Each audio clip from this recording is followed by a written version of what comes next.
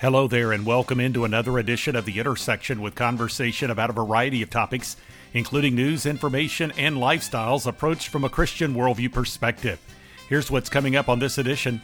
You'll be hearing from Nancy LaSword, the daughter-in-law of the late Catherine Marshall, who wrote A Man Called Peter, about her late husband and former U.S. Senate chaplain Peter Marshall. She also wrote the book Christy, a novel based on the true story of her mother, published 50 years ago, now being re-released. Then it's Stan Jantz of the Evangelical Christian Publishers Association, which will now present the annual Christy Awards, named after that legendary book, honoring excellence in Christian fiction. Also, you'll be hearing from husband and wife Kevin and Sam Sorbo. They've released a movie called Let There Be Light, containing a message of hope, with a storyline centered around a famous atheist who experiences a life-changing event. And on this edition of The Intersection, you'll meet Eric Motley of the Aspen Institute, a former special assistant to President George W. Bush. He is from Montgomery, Alabama, and offers a picture of hope in a memoir called Madison Park. Plus, from Gateway Church in Austin, Texas, it's teaching pastor and author Eric Bryant, who encourages Christians to embrace people who are different than we, a concept expressed in his book, Not Like Me. Finally, Mark Meckler of Citizens for Self-Governance regarding a recent decision in which the U.S. Justice Department agreed to provide payments to groups, including a number of Tea Party, conservative, and Christian groups who were targeted by the Internal Revenue Service. This is The Intersection, a production of The Meeting House, and I'm Bob Crittenden. Nancy LaSword is daughter-in-law of the late Catherine Marshall, who was once married to the chaplain of the U.S. Senate Peter Marshall before he passed away. She wrote the book about him, A Man Called Peter, and also wrote a novel based on the experiences of her mother called Christy, which was released 50 years ago. That book has now been re-released, and to talk more about that story, here is Nancy LaSword. The story is absolutely wonderful, and it's really a time for today as well. It's about a young person at the age of 18, 19 who has a passionate, inspirational moment when she hears about the needs of children in Appalachian mountains and the need for teachers. And this young woman decides that she is going to leave everything familiar and takes the courageous step of getting on a train and going from Asheville, North Carolina to the mountains of Tennessee, where time really kind of stood still. These were Scottish Highlanders. They had their own ways of doing things for generations, and here comes Christy ready to take on a challenge of teaching, and at the same time, of course, she has her own ideas about how to make life better for the folks in Cutter Gap. And so this is a story. It's a really tight story in time. It's a year of Christy's life. But the number of events and the things that happen in that year are, well, the book is chock full, let me just put it that way, of lots of stories and challenges. And because of the nature of the people, there was everything from dealing with massive superstitions to feuding to the whole moonshine business of that era that was an economic mainstay. And she was really challenged, not only in her faith. She had a Christian faith grown up in her family, but Christy now had to make this her own. And she had a mentor in the name of Miss Alice. She was a Quaker woman who traveled among 3 schools that were established there. And the relationship between Christy and Miss Alice is fabulous in the book. And then, of course, there are 2 men. There is Dr. McNeil, who, although raised in the Cove, and one of the people from that community, he had the opportunity to go to medical school because he had befriended some hunters who came, and he was their guide, and they took an interest in him. So he's both of the community and outside the community, and he has his thoughts about what's best for the people of Cutter Gap.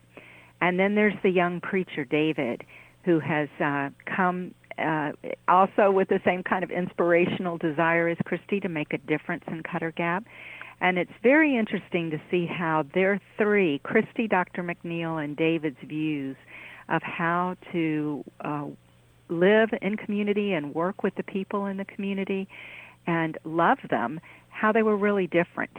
And they can, as you can imagine, that might have created some conflicts because they were so different. Let's talk just a bit about the faith themes.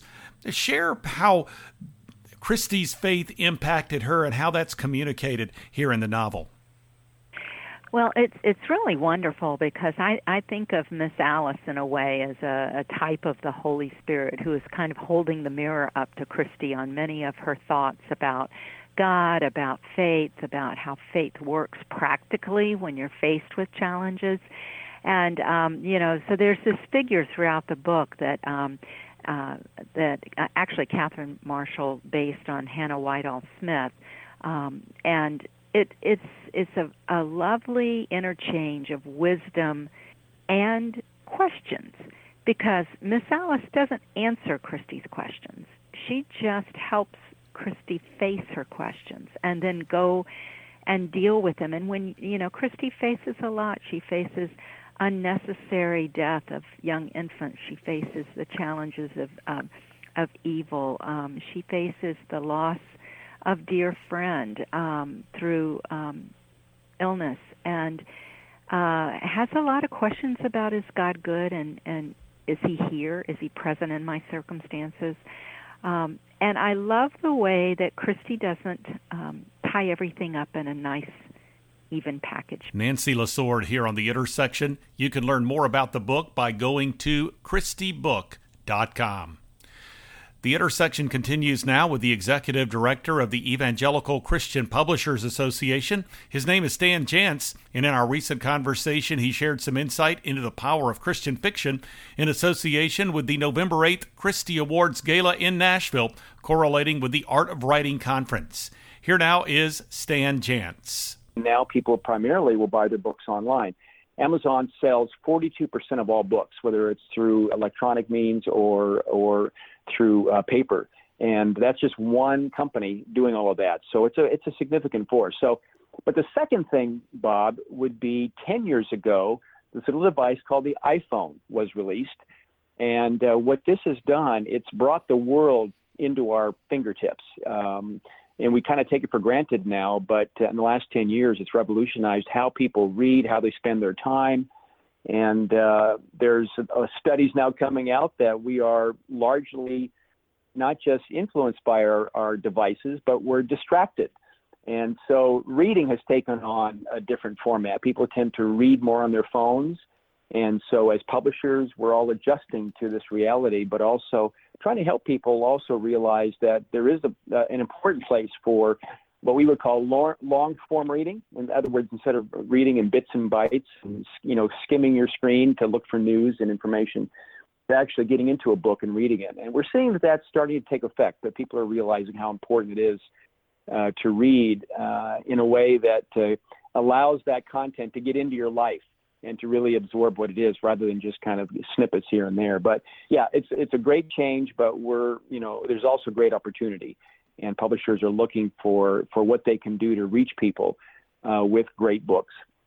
The Bible is really a story. Now, it's a true story, but it's still a story, and it tells us the story of God and the story of his creation and the story of us, his created beings, and what his plan is for us. But it's dramatic, and it goes from Genesis to Revelation, and there's just hundreds and hundreds of stories about real people and what they experienced and what we need to know in order to, relate to God, who has a plan for us. So storytelling is an absolutely beautiful way to really talk about the truth about God. And it goes back in the Christian tradition, hundreds and hundreds, if not thousands of years in terms of the books we write. Of course, publishing is relatively new. We're celebrating the 500-year anniversary of the Reformation. October 31st, 1517 is when the Reformation was officially launched, with Martin Luther nailing his 95 Theses on the wall. And really it was the printing press that had only been around for a few decades when that event occurred, that earth-shattering event. And it was the printing press that allowed the message, not just the Reformation, but the scriptures to go out throughout Europe and the farthest corners of the world. And it was a technology that was so revolutionary because it allowed books now to be printed and to be printed en masse. And now 500 years later, we are going through a similar revolution, and that's the revolution of technology, of digital, and books going out, again, to the farthest corners of the world and through barriers that, would not be penetrable by, paper books. And so we see publishing has always been God's way of getting his truth out, whether it's through his scripture or through books about the Bible. And stories, and we call them fiction because they're made up, but great fiction is based in truth, and the plots are real. And so the Christie Award, and you mentioned that you've had Nancy Lesord you've interviewed. Her mother-in-law, Catherine Marshall, as you said, wrote the book Christie. It was released 50 years ago. Almost to the day that we'll have our Christie Award gala in Nashville. And it really set the bar for what good fiction can be. People are very discriminating when it comes to reading stories. They want not just, stories and plots that are interesting and exciting, but they want good characters and good plots that are developed and that they're realistic. And again, even though we're reading something made up, it could be based in truth, it could be based on a real life, but it tells the truth about God in very, very powerful ways. So that's what we say, Bob. That's the power of story. Story has a way of getting through to people, sometimes in a way that nonfiction does not.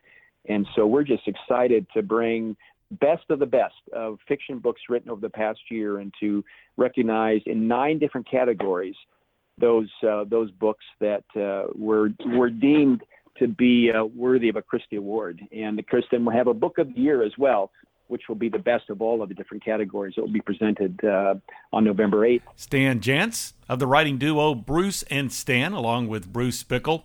You can learn more about the Evangelical Christian Publishers Association by going to ecpa.org. Find out about the Christie Awards by going to ChristieAwards.com. Well, this is the Intersection Podcast with husband and wife team Kevin and Sam Sorbo, involved with the movie Let There Be Light in various capacities, including appearing on screen. In a recent conversation, they discussed the concept and plot of the film, its message, and the importance of attending movies that support Christian values. From that conversation, here are Kevin and Sam Sorbo. I got tired of seeing what was coming out of Hollywood, and I kind of stopped watching movies and television for quite a while, actually. And then one day it occurred to me, I wonder what it would look like if, like, the world's greatest atheist had sort of a crisis of faith, and what might bring about that crisis of faith. And I thought maybe a near-death experience and sort of seeing some vision or something. And I worked on the details a little bit. I thought this would make a movie that I would want to see. And I thought, why not try to write it? So I called Dan Gordon, who's a very well-known screenwriter. He wrote The Hurricane with Denzel Washington and Wyatt Earp with Kevin Costner. And I said, hey, Dan, I've got an idea for a screenplay. Would you consider writing it with me? And, of course, he said no, because, as I said, he's a very well-known screenwriter. But when he heard the idea, he said, I'm in. And then 2 weeks later, Sean Hannity called my husband out of the blue and said, I want to do a faith-based movie, and I want to work with you. Do you have anything? And so, of course, Kevin said, well, I actually do. And the three of us, Dan, Kevin, and I, flew to New York, pitched Sean, and within 20 minutes, half an hour, Sean was full in. He funded the entire project, sent us on our way, and said, bring me back a movie. Kevin, you are in the starring role, this man to whom your wife was referring, the world-famous atheist who has a near-death experience, a life-changing experience. Tell me just a bit about your character. Well, you kind of talked about it right now. He's sort of like a Dawkins Hitchens. He loves and relishes just attacking anybody who has any kind of faith. That's where he shines. But when the cameras are off and the lights are off, and that's when the darkness always hits him, and He's a very miserable man. His son had died at the age of 8, and that broke up the marriage he had with his wife. And there was already a lot of battles between them anyway. But that was sort of the final nail in the coffin, so to speak. And that set him on his really rise to fame in the negative world. But he turns to alcohol, he turns to drugs, he turns anything to sort of deaden the pain and the anger that he has towards a God that he doesn't believe in. And this worldview has changed completely when he has an event happen to him where he has a vision. And the only person who really understands him is his ex-wife. And he goes to her basically on his knees and says, look, I don't know what's going on in my life. And she's she's there to help him. She's there to help try to guide him back to that light at the very long, dark tunnel that he's been living his life in. And it's really ultimately a love story, this movie, but it really deals, with the anger and the hate and the divisiveness, even what this country's going through now. And it just sort of represents a lot of that and shows, there's a way to get together and not have all the hate that we have going on in the world. And it really reaches out to fathers. I mean, as Sam has said it multiple times, that she's found out in the screenings we've had and talking to people that as much women love this movie, it has really spoken and really had a positive response from men out there because they can relate to my character quite a bit. This is a movie that shows that ultimately, like I said, it's a love story where things can turn around, things can get better, and it shows the importance of having a father being involved with the kids as well. And it's hopefully it's a road that some people will look at. And like I said before,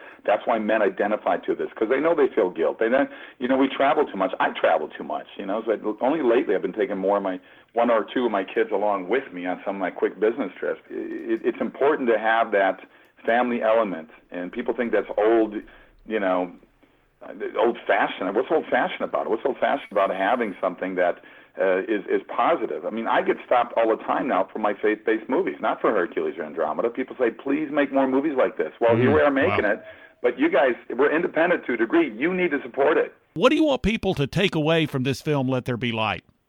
Well, there's one big takeaway that I think everybody walks away with, and that is hope. And that's what the movie...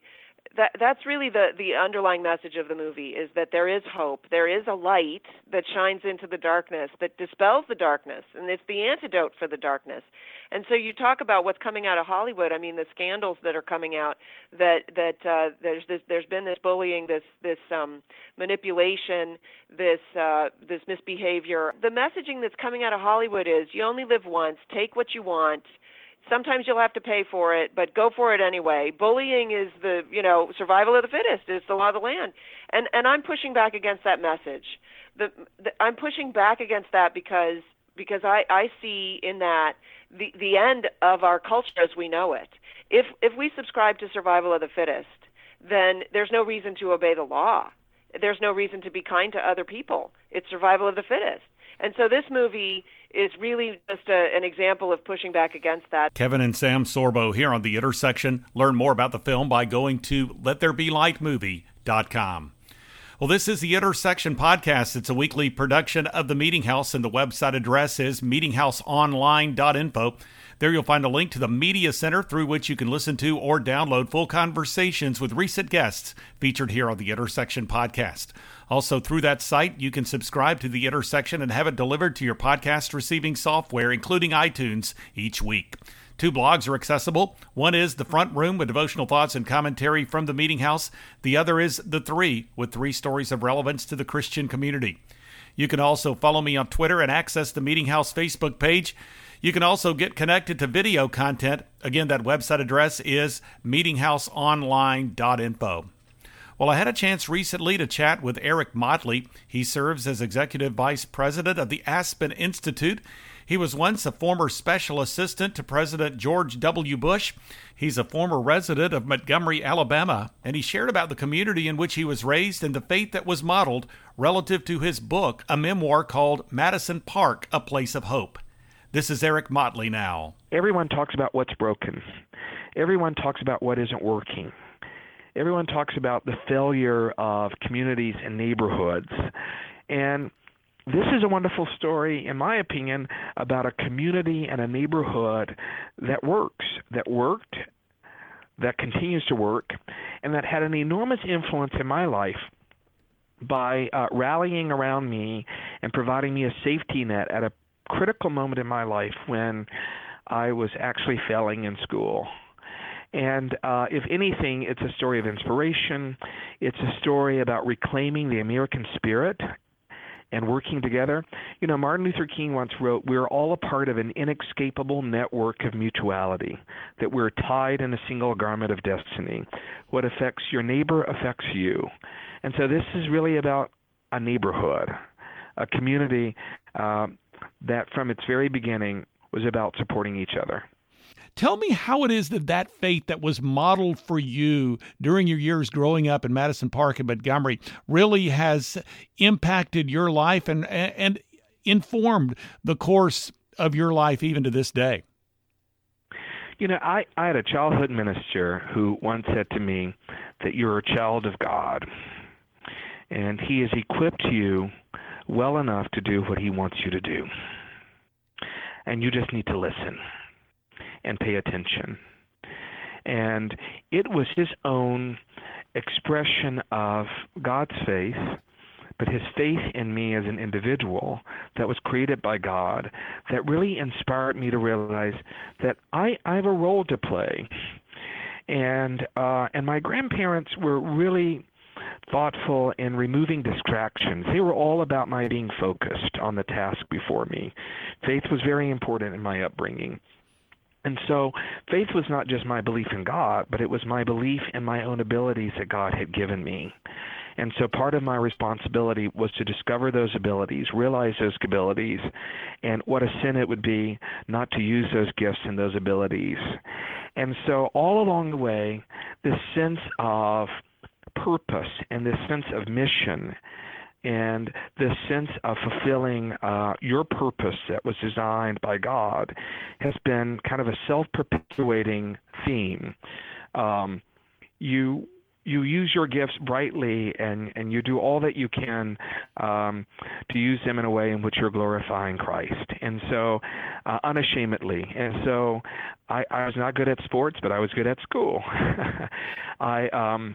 There are weaknesses that I have, but there are strengths that I focus on. And so I think one of the things that I've discovered throughout my own journey is that God does provide, and that when I listen to him and I seek his will and his direction, things make sense. They become a lot more clear.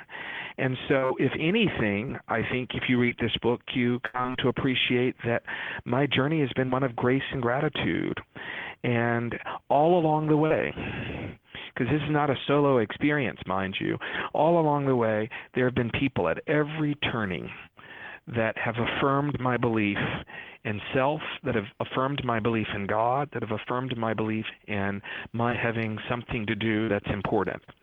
And they've been there. There have been Sunday school teachers, teachers at Capitol Height, teachers at Robert E. Lee, teachers at Samford, individuals who took extra time in my community realizing that there were gifts that I had that needed to be worked on, who helped me to prone those skills or develop those skills more thoughtfully and to help me to realize how I could use them in a more impactful way. And so this has been an incredible journey. And to my good fortune, there have been people who've reached out to me all along the way and have held up the signs pointing me in the direction that I should go and encouraging me and cheering me on and helping me to realize my deficiencies, my weaknesses, and helping me to realize my own humanity, in its breadth, but also the fragileness of my humanity. That we're all sinners, and none of us are perfect, but we're constantly striving to be more like Christ. And that's been a great inspiration to me. And how do I abandon it now? Eric Motley here on The Intersection. You can find out more about the book by going to MadisonParkBook.com. The Intersection continues now with Eric Bryant, campus pastor at Gateway South, a campus of Gateway Church in Austin, Texas. In our conversation, he shared material on loving people in the way that Christ loves relative to his book, Not Like Me, Love, Serve, and Influence Our Divided World. Here now is Eric Bryant. I had a chance to grow up as part of the church here in the South. I was in Texas growing up. But I ended up going to Seattle, Washington. And so I ended up being a part of a church that was really more connected with people who had no church background. And so that definitely began to change my experience of being a pastor. And it became more and more diverse, and not just ethnically, but as I said, spiritually, background was very different. And then part of a church in Los Angeles. And I was one of the few Caucasian pastors, the only Caucasian elder. And so really being a part of these communities on the West Coast really started helping me realize how different my childhood experience was from my adult experience, and really understanding that we can create communities where people can belong before they believe, where people are welcome, as we say here at Gateway in Austin, they can come as they are. And really, it's in the context of building relationships with people who look differently, vote differently, might even believe differently, or make different moral choices, that we actually have the opportunity to point them towards faith and towards Jesus. It's in the context of those relationships. And too often, those of us who follow Jesus actually stay away from relationships with people who are different than us, when in reality we're called and sent out into those relationships. What have you found to be some of the challenges that you face, and how are you able to, well, as we might say, get past the barriers that people might have to really even consider Christianity? Absolutely. I think one of the most important things that we can all do is to understand the true meaning of the word church. Now, unfortunately, the word church has become what we call the building, or what we call the service. And in reality, the church is made up of those of us who follow Jesus. And there's this interesting point in the scriptures where Paul says to the Corinthians, hey, when you gather together, don't forget about the unbeliever in your midst. And so there's this assumption that when believers gather together, it's actually okay. And it was a part of the culture in the early church for skeptics and people who are uncertain to actually be a part of those gatherings. And so part of the challenge we have in a world where more and more people did not grow up as part of the church, or more and more people have moved here from other countries without a Christian background, we have to create experiences that still look at the scriptures, that still sing to Jesus, but explain throughout the experience why we do what we do, and not to assume everybody is coming from the same place. And in many ways, if you think of it as the same way that we reach our children, we allow them to belong in our homes, even if they don't believe, and we just continue to love them, and when the time is right, have hard conversations with them, but it's in the midst of relationship and allowing them to be part of what we do together on Sundays. Allow them, and in fact, invite them, encourage them to be a part of initiatives serving the city. All of a sudden, as you even said earlier, inviting them into our home, creating a space where people are in our life, where we're intentionally being missionaries. And the best way to do that is to develop those relationships.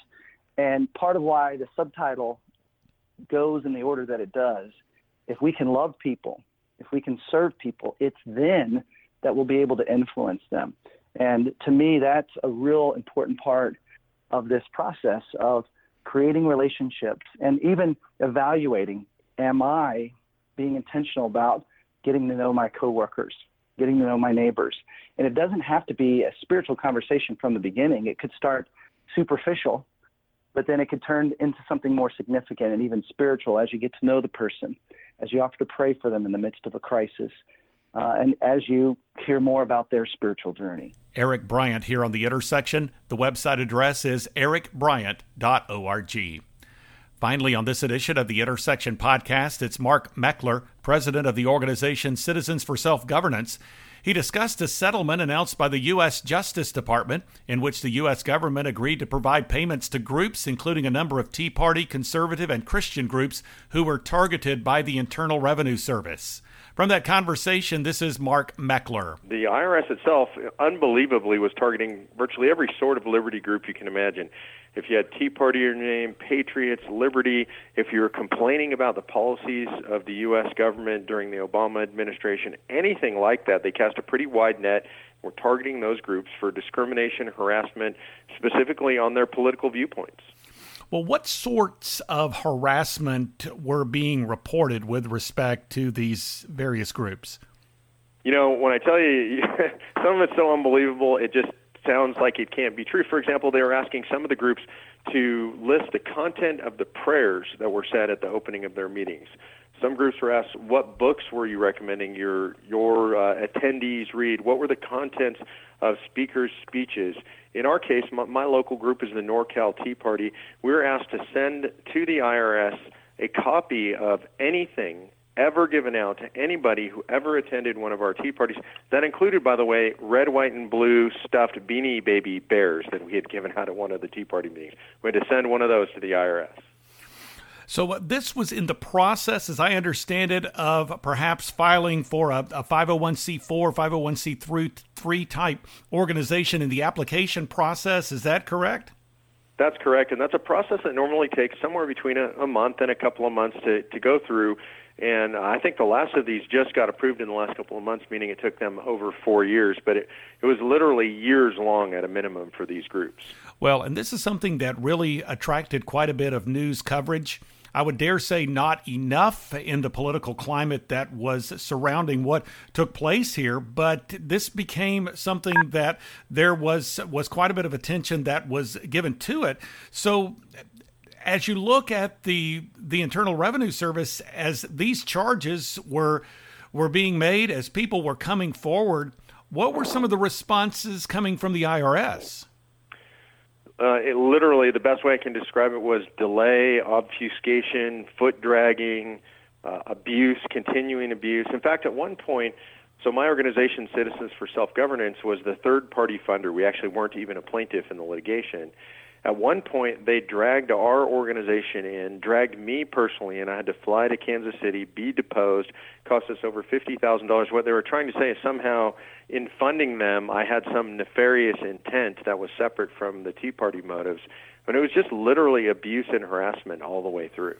These groups coalesce. Citizens for Self-Governance was involved in the funding of it. So how did this suit all come together?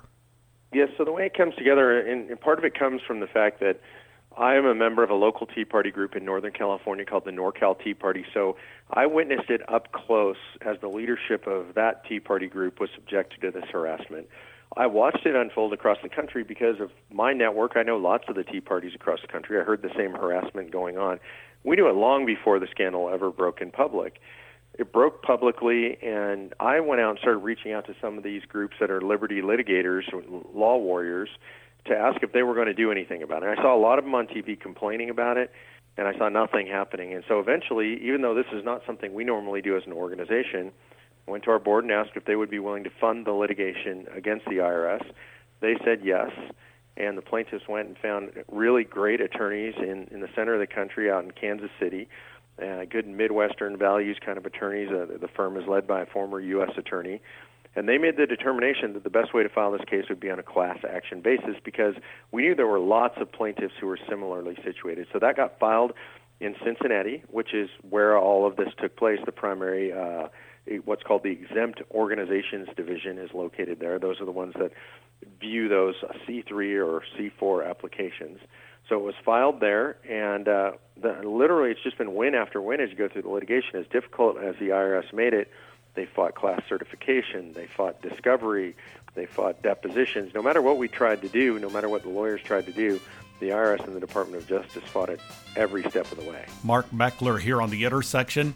You can find out more by going to the website selfgovern.com. The organization is involved with the Convention of States Project, and that site is conventionofstates.com. Well, we are nearing the end of this week's edition of the Intersection Podcast, the weekly production of the Meeting House. The website address is meetinghouseonline.info. Through that site, you'll find a link to the Download Center. You can also get subscribed to the Intersection and have it delivered to your podcast receiving software, including iTunes, each week. 2 blogs are accessible. You can also follow me on social media, specifically Twitter and Facebook, and you can get connected to video content. Again, that website address is meetinghouseonline.info. Thanks for joining me for this edition of the Intersection Podcast. I'm Bob Crittenden.